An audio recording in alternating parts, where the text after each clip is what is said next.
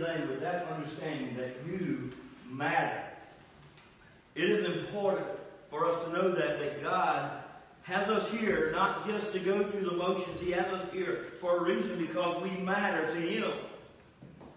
Please, let's understand that today. I was sitting there thinking, what would worship be without the choir?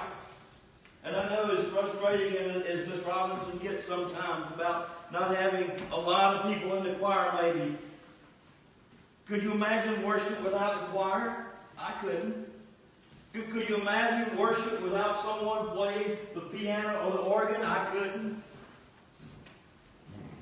We used to do without the video camera up there, but now I've got kind of used to that, and other people have too. Unfortunately, there may be some at home watching instead of being here today.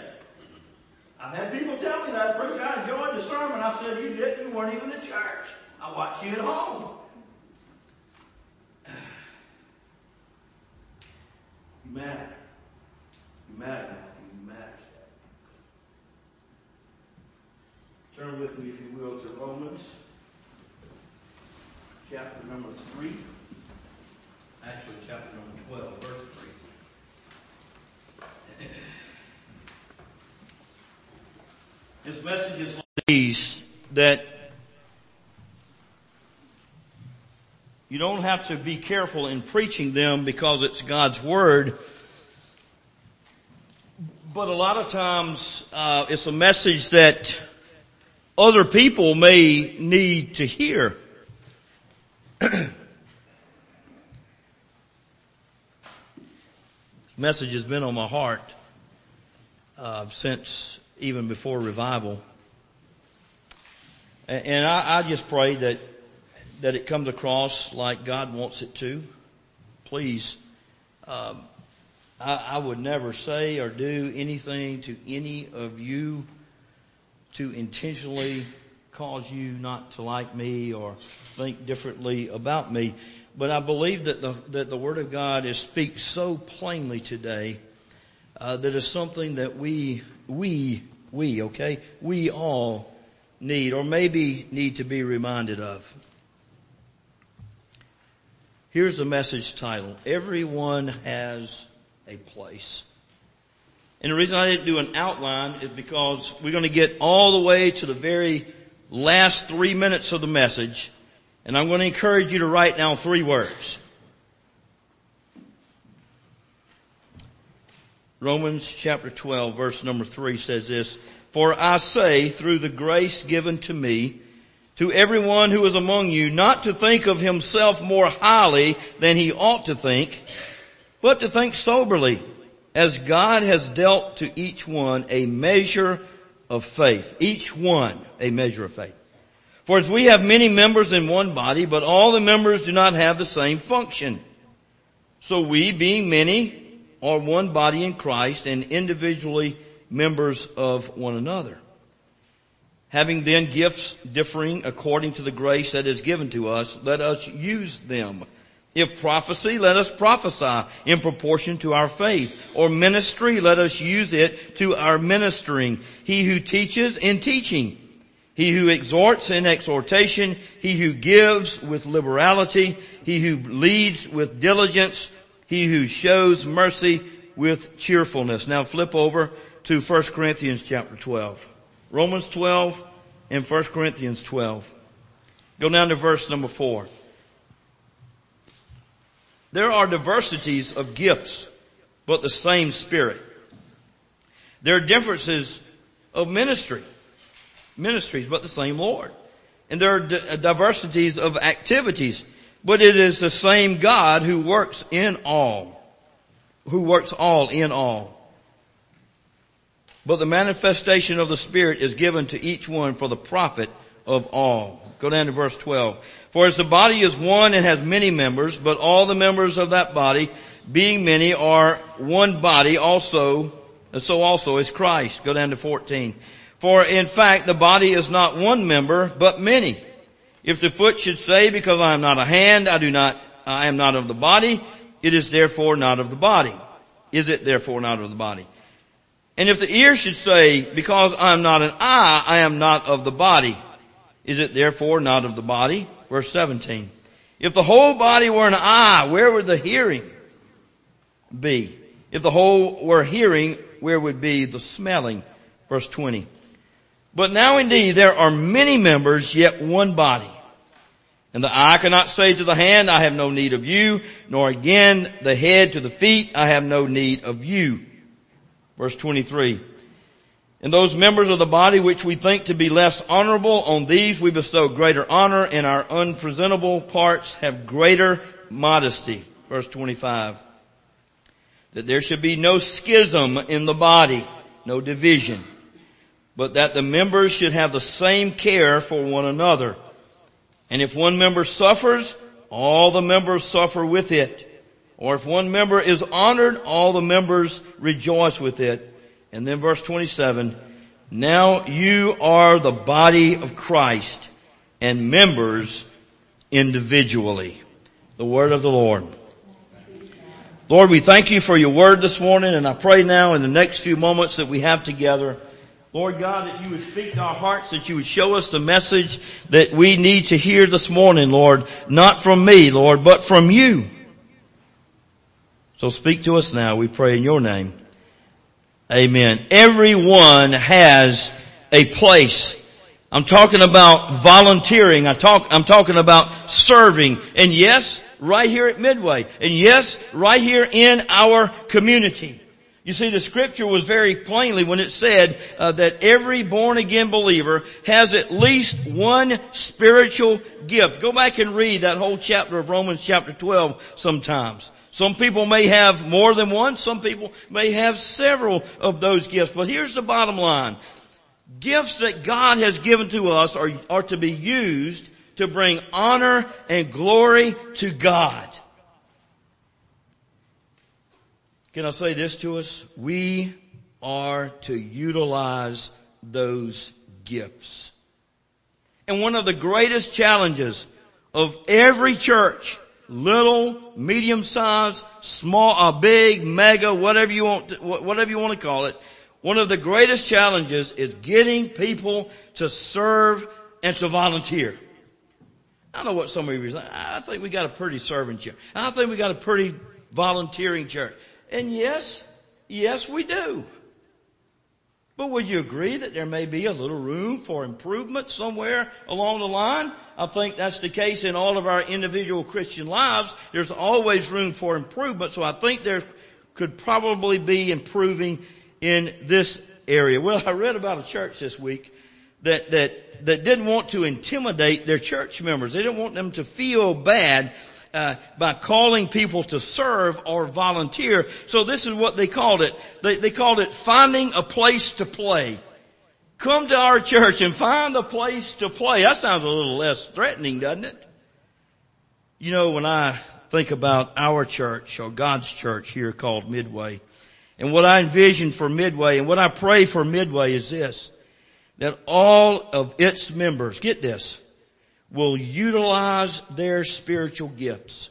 And in doing so, get this, exhibit the fruit of the Spirit. So there are two words I want us to get along with the three that we'll close with. Utilize and exhibit. Are we utilizing and are we exhibiting? I found a definition of spiritual gift. Listen to this definition of spiritual gift. Is the supernatural empowering given by God at the time of conversion for the purpose of glorifying God in building up the body of Christ. As I read that definition, I wrote right there under that definition, church, how could we not want to do that? How could we not want to do that? Glorify God in building up the body of Christ. So let's find that gift, whatever it may be. It may be the gift of showing mercy or serving or giving or teaching or in serving, encouraging, whatever it may be. We got to find it. And God will show it to us. And then once we do, we must utilize that gift and exhibit the fruit of the Spirit. You say, well, what's the fruit of the Spirit? Well, it's Galatians 5:22-23. Love, joy, peace, patience, kindness, goodness, faithfulness, gentleness, and self-control.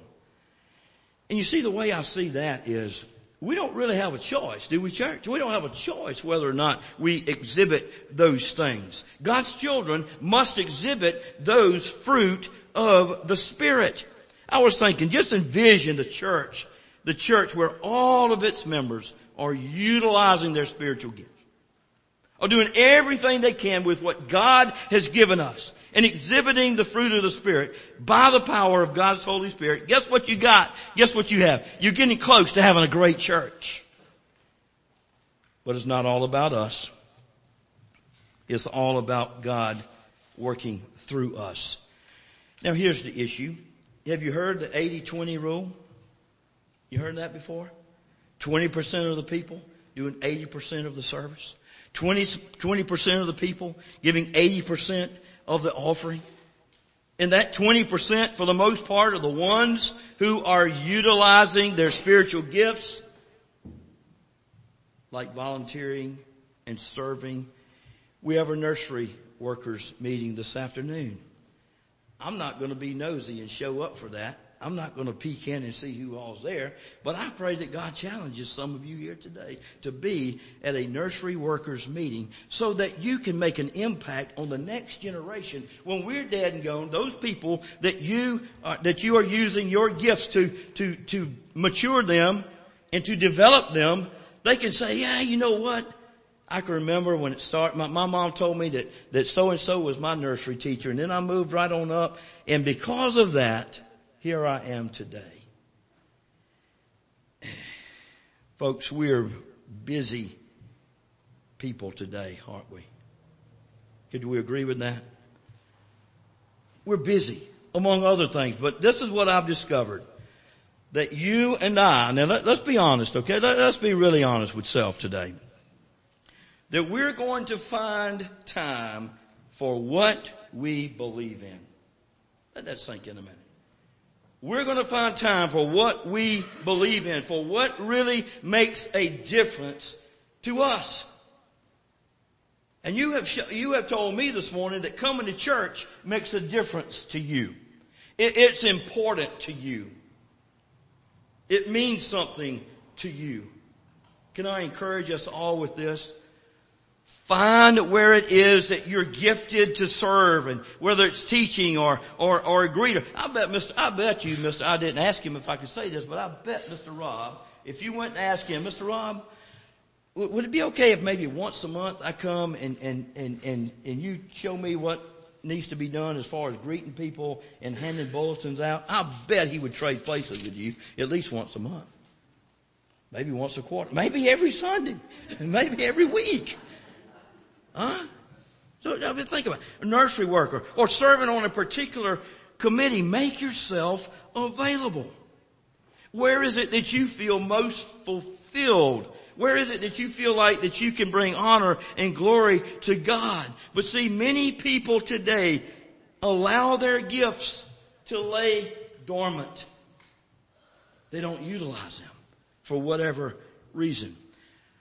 I'm sure this is true of most households, and as I look around, we have some young folks here, and Christmas is right around the corner, but I can remember when my two were little and they got all excited about Santa and Miss Claus and getting up on Christmas morning and opening packages and gifts and all that. And I can promise you not a gift was left unopened. Every single gift that was wrapped, it was opened. They did not pick up the paper and put it in a trash bag. They just left it for you know who, Mom and Dad, to pick up. Okay? So nothing was ever left unwrapped.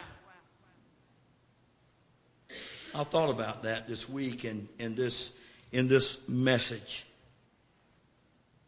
Let me back up. Every now and then they would unwrap a gift and they would have so much stuff. That they would forget about one gift. Robinson, you probably don't do this, but they would forget about a gift and never play with it. Never even acknowledge it. They'd put it in the closet or put it on the shelf. Never even play with it because they had so much stuff. It was unwrapped, but they never utilized the gift, is the point I'm making. So think about us today. Think about in our lives how we have unwrapped that spiritual gift But we never utilize it. We never put it into play. It just sits on the shelf. It just sits in the closet. We don't discover our gift. We don't use it. Listen to 2 Timothy 1:6. It says this, fan into flame the gift of God, which is in you. I thought about that, folks. We cannot, as Christians, conceal our gifts. What must we do? We must reveal it. God's given it to us. We must reveal it. Don't keep it inside of us. I was working at a big church in youth ministry one year, and yes, I had a pretty big budget. I had a sizable youth budget. I was, around 10 or 12,000 was a lot of money to me for a youth budget. And one particular year, I didn't use all the money, and guess what happened to the money? They took it away from me the next year. So by golly, I spent everything plus some the next year. Could God I'm just asking. Think it's possible for God to strip away some of our gifts that we're not using? Back to the 80-20 rule. What if we took the 80-20 rule and reversed it? It doesn't take a bright person to figure that out. This is what would happen. Fewer people would be burned out. Don't raise your hand. Anybody here burned out? Anybody burned out about serving on this committee, that committee, doing this, doing that, doing the other? Anybody here? Just think in your brain. I know some of you want to raise your hand so bad. More people would be serving, and the kingdom of God would be blessed incredibly. Wouldn't you love to see what God could do with a church where people are utilizing their spiritual gifts? Now let's look at the church just for a moment. Who is the head of the church? Who is the head of the church? Right here. Jesus Christ is the head of the church. We are considered the body, the members with different roles, different functions, working together underneath the head of Jesus Christ. Many members, many functions working together. But here's the temptation. Here's the temptation that we fall into sometimes. We think, my role, my gift, my function is so insignificant. It doesn't matter. It does not matter. It won't hurt the body if I don't use my gift. How did I start the message this morning? You matter. Every single one of you matter. You matter to me, yes, but more importantly, to God. People matter to God. No matter how insignificant you may seem to think that you are, when you or I do not pull our weight, do not play our part, it affects the entire body.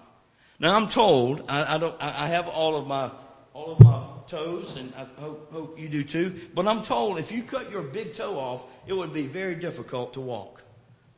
That's a little part of your body, isn't it? But it affects the whole body. We get one little group that doesn't want to pull their weight. It's going to affect the whole church. See, biblically speaking, and we read it, we are part of the body. Here's the challenge. The church is the body. We've established that. Different people wired differently. There's a variety, just like a variety of candy for our little ones. They get to pick and choose what they want. They're all different flavors and all different shapes and sizes. Variety is a good thing. I know there's some people that disagree with that. Variety is a good thing. God didn't make us Christian clones. He didn't make us all alike. We're different in our own special way to utilize what God has given us, those gifts that He has given us. To do what? To make a difference in the kingdom of God by participating, by volunteering, by serving. How? Together. Together.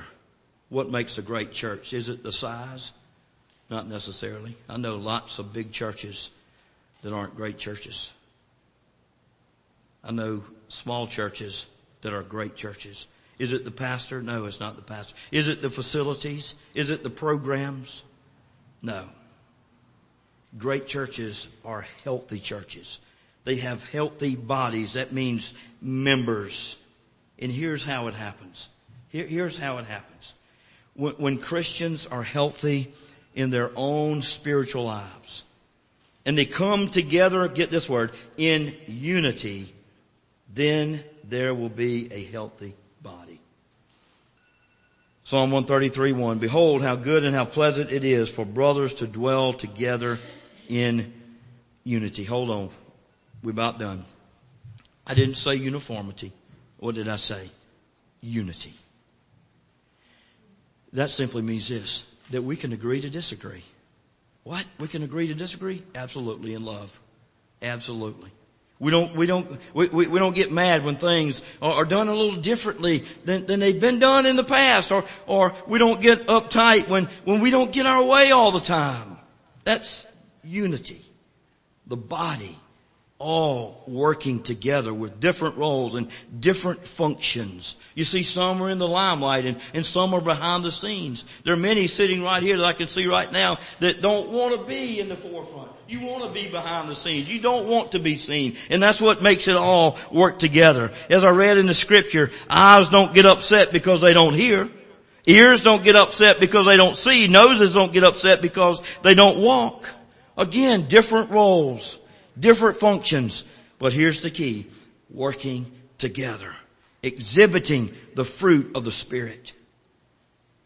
As I mentioned just a few moments ago, many times people are gifted and they know what their gift is. They're plugged in, but they're not utilizing, they're not exhibiting. Three very important things that must characterize a healthy church. Three very important things that we must be about here at Midway. And here are the three words. Please get them. One is humility. One is humility.